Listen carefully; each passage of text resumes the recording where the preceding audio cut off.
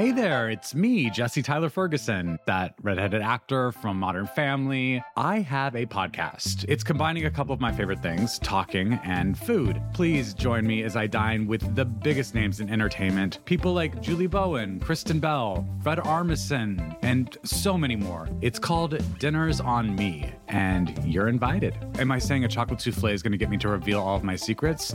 Yeah, I am. Listen now, wherever you get your podcasts. When can students safely return to schools? Nearly 1 year into the coronavirus pandemic in the United States, this is one of the country's major questions, with an answer that feels difficult and elusive. President Joe Biden has promised both on the campaign trail and since taking office that he can put the country on a path to in-person learning. He's vowed to reopen most schools within his first 100 days in office. We'll also do everything we can to keep our educators and students safe, to safely reopen a majority of our K through 8 schools by the end of the first 100 days. We can do this. But Biden's promises have also been vague at times, and the specifics of how to help the country get more schools open still aren't completely clear. Biden faces a complicated political predicament. Teachers' unions are a loyal constituency for the president, and trying to balance pressures from the unions with pressures from parents and students puts Biden in a dicey position. Plus, Republicans have united around a message that Democrats are ignoring data and keeping students home in response to union pressure. What's more, what happens at a local school level isn't exactly dictated by decisions in Washington.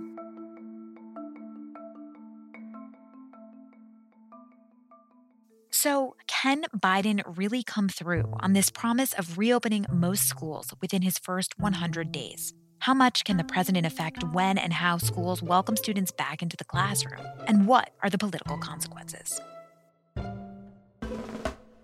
This is Can He Do That?, a podcast exploring the powers and limitations of American government in a time of deep division. I'm Allison Michaels.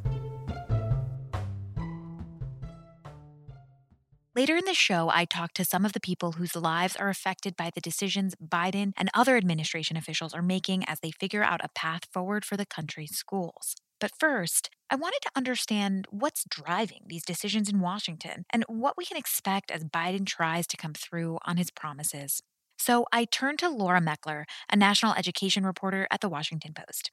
I asked her to start by explaining the status of schools in this country. How many are virtual, how many are hybrid, and how many are open for in-person learning?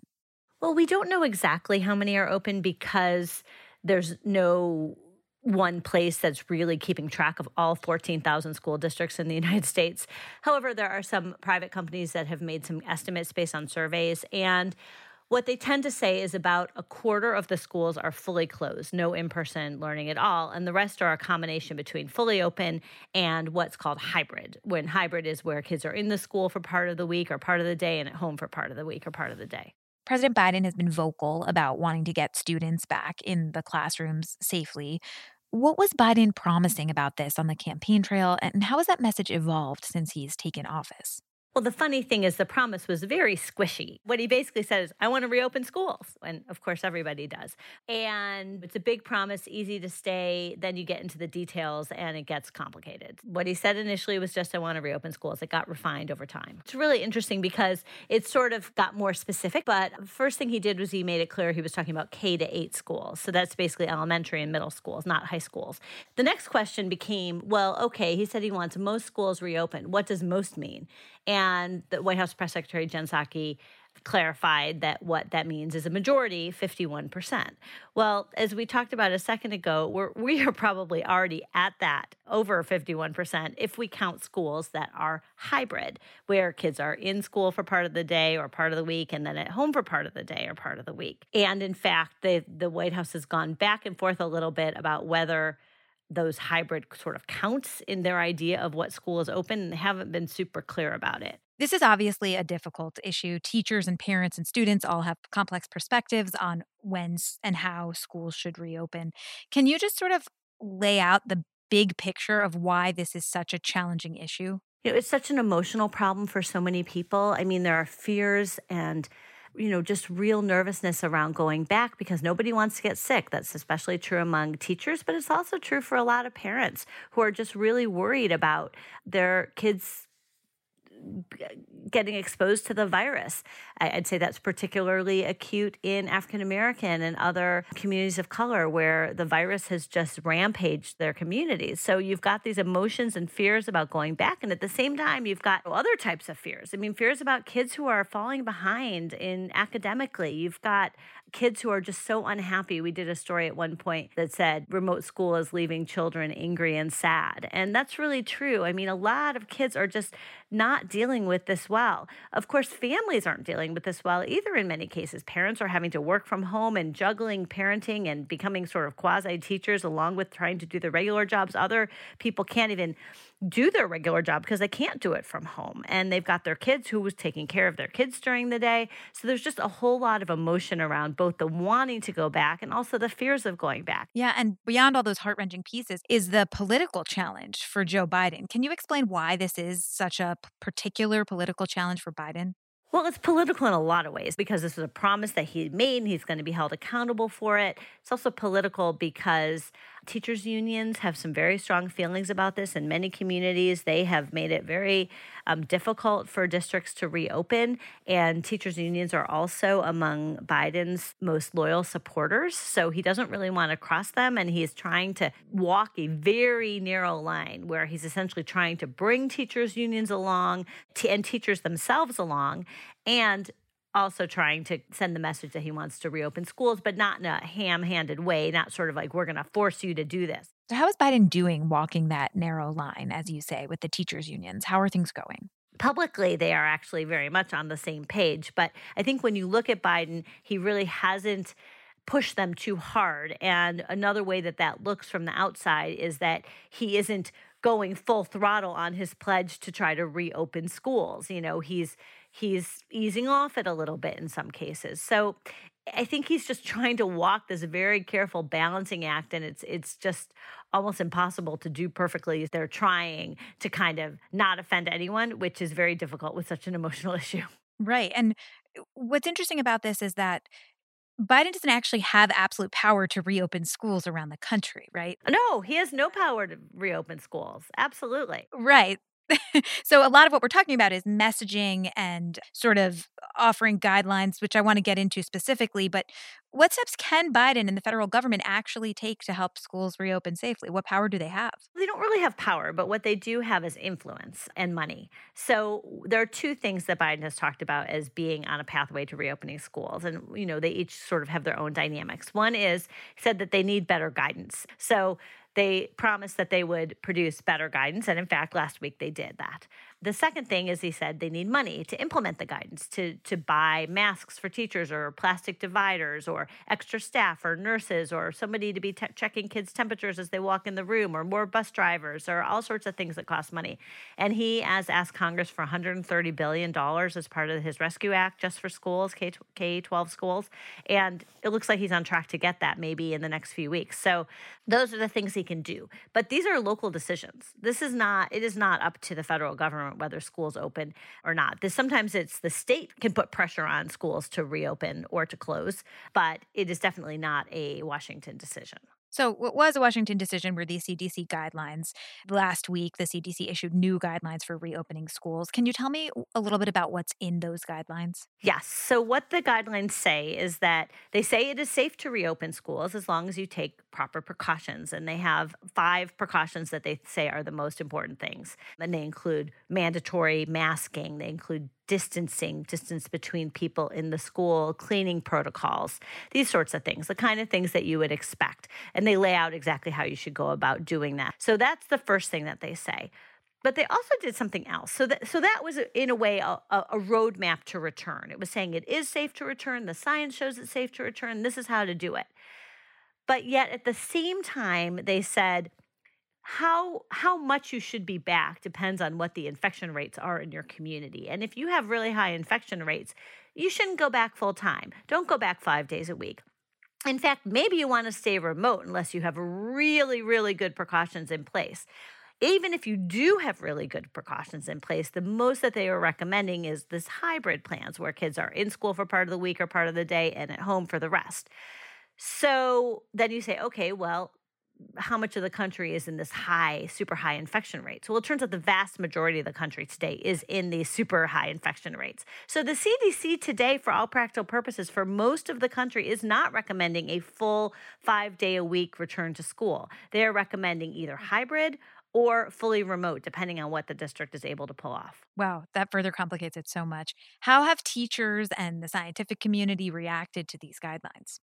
Teachers have welcomed the guidelines, I think. The unions have. They've said that this is a roadmap to return. I think it also is helpful, especially when teachers are talking to their districts, because they do have specific things they can point to. Because, even though some of these things may seem obvious, like, say, mandatory masks, not every district is doing mandatory masks. Not every district is doing everything that's in the CDC guidelines. So this does in fact help those conversations. Those guidelines are meaningful, even if they're not mandatory. There has been some pushback from others, from some parents who are sort of reopen activists, and from some people in the infectious disease community. Some of them have said these are too conservative, that we know it's safe to reopen if you take proper precautions. Why do we need to be encouraging remote or hybrid when you really can make it work? So there's some people who think that they're a little too conservative, but others have said they make sense. And another point of contention is around the vaccination of teachers. You touched on this a little bit before, but on Wednesday, the White House said that it doesn't see vaccinating teachers as a prerequisite for opening schools.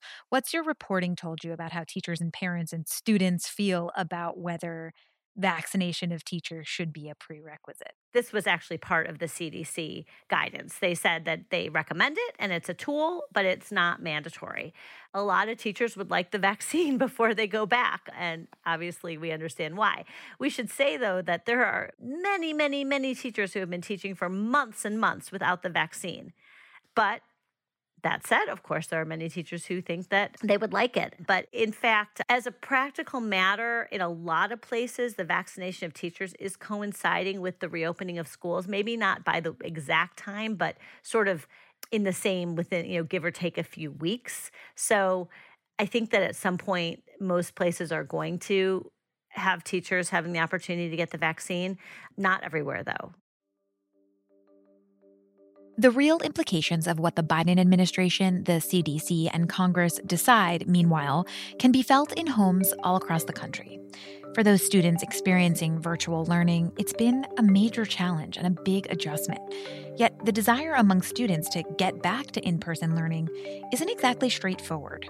Our producer Arjun was thinking about how these challenges were affecting real students and educators, and someone who might have insight on the subject came to mind: his fourth grade teacher, Miss Sharkey. So we gave her a call. Turns out Miss Sharkey, who goes by Joanna Sharkey Oshman these days, is no longer teaching, but she does have a virtual learner at home. Kate Oshman, Joanna's daughter, is a 15-year-old freshman at Woodside Priory High School in Portola Valley, California. She's been learning online for the entire school year. So you started high school inside your own house. Yeah. So what was that like? What did it feel like to, have this moment of starting high school but not really being able to physically go to high school? Honestly, it was kind of disappointing. Like, you hear about high school and you're so excited about high school and all these memories and experiences that you have in high school. And then you just don't really get it with distance learning. What kinds of things do you feel like you're missing out on the most? Mostly friendships and relationships, not only with students, but also teachers. Because normally when I go to school, most of it's friends. That's a good part of school. You get to see your friends all the time, get to go to lunch, walk to class. But also it's a lot different learning in real school. If I needed help with something, I feel like I could just go ask my teacher. It's a whole lot easier. And even though, I can still ask my teachers, it's not the same. I don't know if it's not going to make sense, but there's no way to explain it. Right. It's not the same. You have to schedule a time with them or find a way to get a Zoom link to them, and you have to engage that way. It's very different than just sort of walking over to their desk to ask them questions, for sure. It feels like it's just school, but more stressful and without the fun part. Without the friends, without the social aspect. What makes it more stressful? Without the social aspect. It's not There's no release. There's no outlet. Yeah, exactly. It's just pure education. And although that is what school is for, that's the point of school, to learn, it makes it a lot less enjoyable, and it makes it that you don't want to go to school. Yeah. I can tell you as a working professional, I think we all feel that way, right? There's no real release. It's just sort of the work part of it, and the companionship and the camaraderie that you have among your colleagues is also missing. So you're not alone. What would you want to see personally in terms of safety to feel comfortable returning to school? I think just honestly waiting.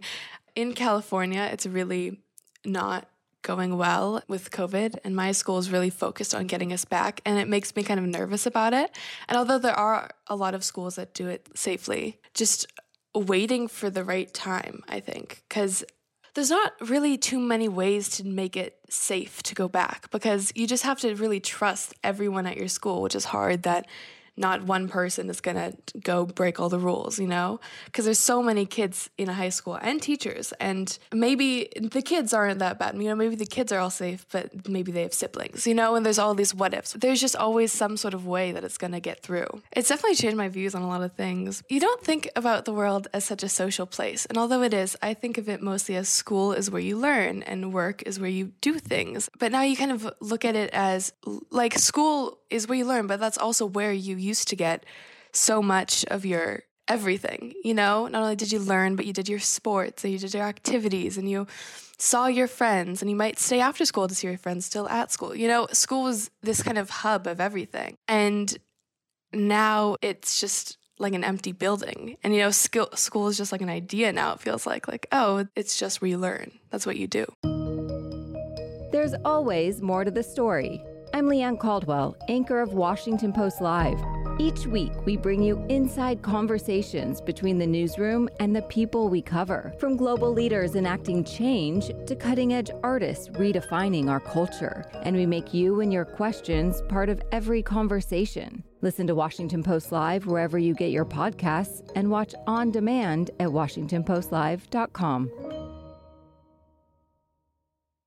Kate's experience of full-time at-home learning isn't the case everywhere in the U.S. In some states, schools have reopened for at least some time in the classroom.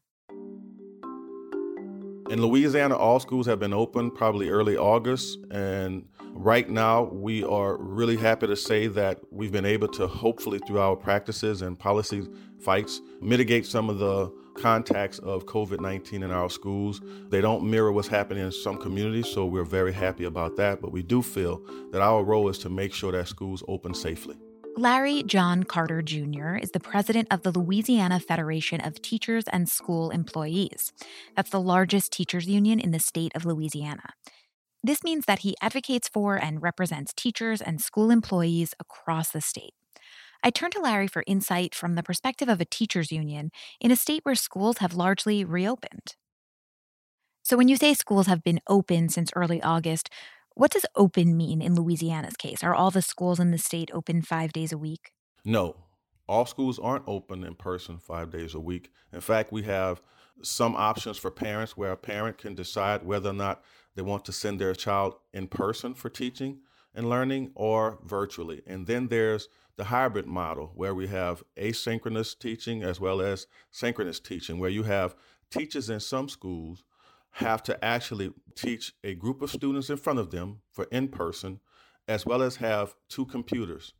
One to show those students while she's teaching or he's teaching to the in-person group, have a camera and a computer to teach students virtually at the same time. And that's obviously not easy on teachers or students. Have you heard feedback from teachers about some of the challenges of hybrid?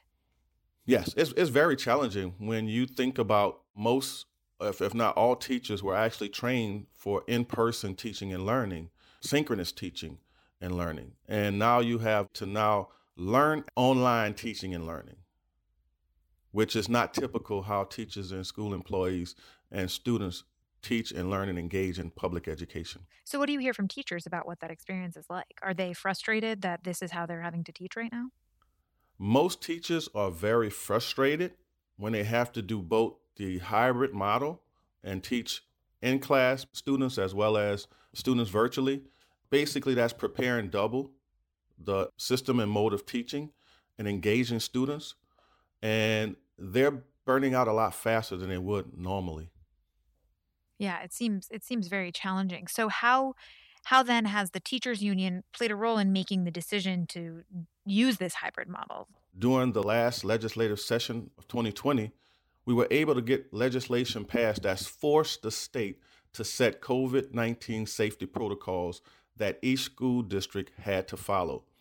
And because of that fight at the legislature, as well as what we call the Board of Elementary and Secondary Education, BESE, we were able to get standards put in place that gave strict guidelines to the state and how it looked at making sure that we protected students and protected families and protected employees. And we're very proud of that. And so much so that now local affiliate organizations of ours with their school boards, they negotiate and they fight for even stricter guidelines to make sure that safety is a priority. How are you able to ensure that these standards are met? I mean, it's wonderful that there have been these strict standards put in place, but how can you ensure A, that they're adhered to, and B, that there's enough money in the system to make them possible at all? Well, right now, each one of our local affiliates have a checklist that they've received and that they've designed themselves in some cases, where they actually get teachers to send in the surveys to monitor what protocols are being followed, which are not. And we then bring that to local school district board members, to local district superintendents. And I then also bring it to the state superintendent, the governor, and legislators to make sure that those promulgating rules put in place to protect teachers, school employees, and the community, as well as our students, that they're being followed. So we certainly monitor on a regular weekly basis. We still have some districts who need a little more prodding than others based on them not following the signs, but following the politics of today. And so what we're doing is making sure that we keep that pressure on and we continue to fight for safety protocols. Also, we certainly are fighting to make sure that the new administration, the Biden administration, is funding those efforts. I want to ask you if the safety protocols thus far have worked. Have you seen large community outbreaks in schools? Have you seen community transmission increase in the communities where school is happening in person? Currently, we have seen that the protocols, when implemented correctly and followed through on a consistent basis, we have not seen transmission or infections inside of schools that outpace the communities in which those schools are in. Now, nationally, there's this narrative that teachers' unions don't want schools to reopen, that they're being overcautious, or that teachers are being lazy, that some have said, and then also that all parents are just desperate for their kids to go back. So how does that narrative fit in with the reality of what you're actually seeing in Louisiana? Do those things appear true? Right before we started in August, probably I'll say June and July, we did several surveys statewide and received probably 36,000 responses to our survey. And we included parents, teachers, school employees. We included community stakeholders around education and safety protocols. Basically, 50% of the parents want their kids back in schools if the schools can provide a safety measure that would guarantee them or give them security that their kid will not contract the coronavirus. And then the other half said, I want my kid to stay home. When we did that survey with teachers and school employees, it was very similar, which a lot of people was taken back by, because most teachers, and especially I know we do, want and believe kids should be in school for in-person teaching and learning. But we also have to make sure before we do that we open schools up safely and securely so that we do not become centers of community spreads inside of the school. What do you know about how educators feel about getting vaccinated? Have you had conversations with teachers in your community about that?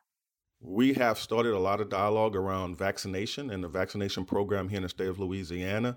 And we've found that the majority would be willing, if they had access to the vaccine, to actually get a shot in the arm to make sure that they were safe, their students were safe, and the community was safe. When we start putting some pressure on our governor and our legislators and the state superintendent, they all agreed that we have to move teachers up to make sure there's an additional step to the safety measures to safely reopen schools. So, a lot of what you've talked about in regards to your efforts to reopen schools safely is work that's been done at the local level or at the state level. When you look to the federal government, what kind of help or guidance would you hope to get from the Biden administration at this point? What are you looking to the federal government for?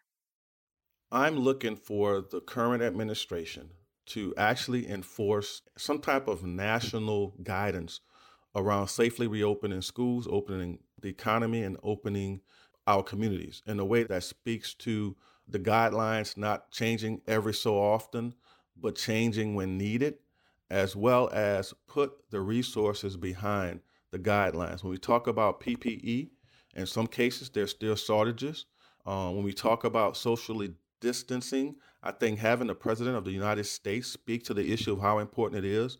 When we talk about wearing face masks, face shields, or face coverings, seeing a person in the White House and in the administration representing that speaks volumes of how important it is for us to follow those protocols. So I'm very happy to say that we've seen and heard the current administration walking the walk and talking the talk. At this point, we would hope that the legislators in the House and the Senate decide to not just pass a legislation around COVID monies, but also for K-12 higher education, for new projects to boost the economy so that we can get our parents and our community members back to work. So we're very enthusiastic about the Biden administration's push to make sure that we can get most schools, if not all schools, open safely by not just talking about political issues, but following the science to make sure that we're doing this in a very safe and orderly manner.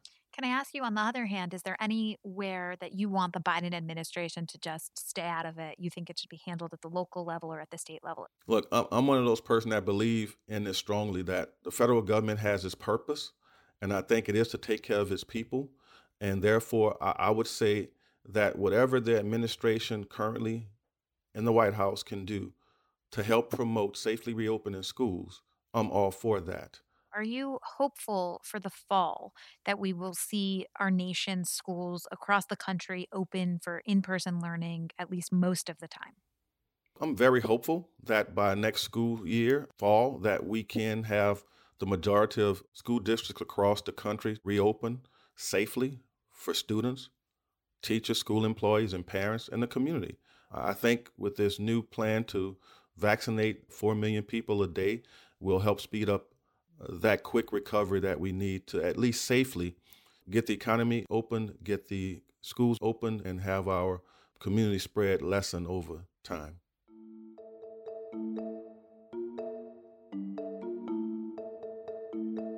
After talking to Larry, I wanted to go back to our education reporter, Laura, to find out her thoughts about the prospects for future in-person learning.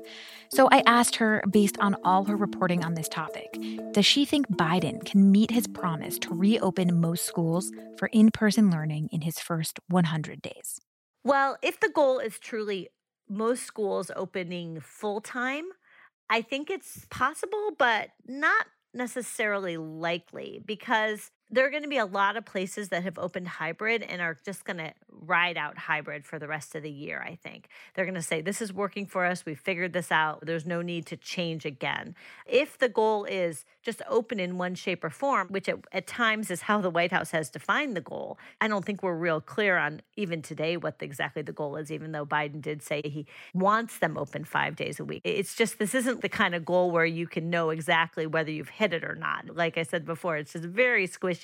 I think that if it's open in one way, shape, or form, we're probably already there, and I think we'll be even more so. I think more and more school districts are opening by the week. We are definitely moving in that direction. So yeah, I think that we will be at a place at the end of April where they will probably be able to declare victory. How we exactly measure how much has changed is all kind of a art more than a science, but I think we will probably be there. If you're really strict and say, okay, 5 days a week, most districts, hard to say. All right, Laura, we'll have to check back with you at the end of those first 100 days. Thank you so much for your time. Thanks for having me.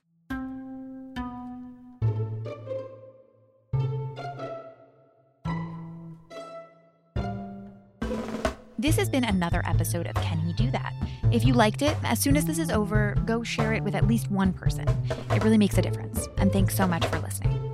Can He Do That is a team effort here at The Post. It's produced by Arjun Singh and Charla Freeland, with new logo art by Greg Manifold and theme music by Ted Muldoon.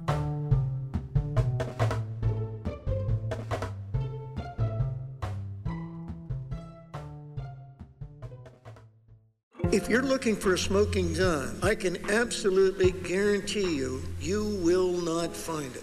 In October 2001, a series of letters filled with a deadly powder called anthrax were dropped into the U.S. mail system. What started as an unprecedented case turned into an unsettling mystery. Who sent these deadly letters? And why? From Campside Media and Sony Music Entertainment, I'm Josh Dean, and this is Cover Up Season 4, The Anthrax Threat, available now.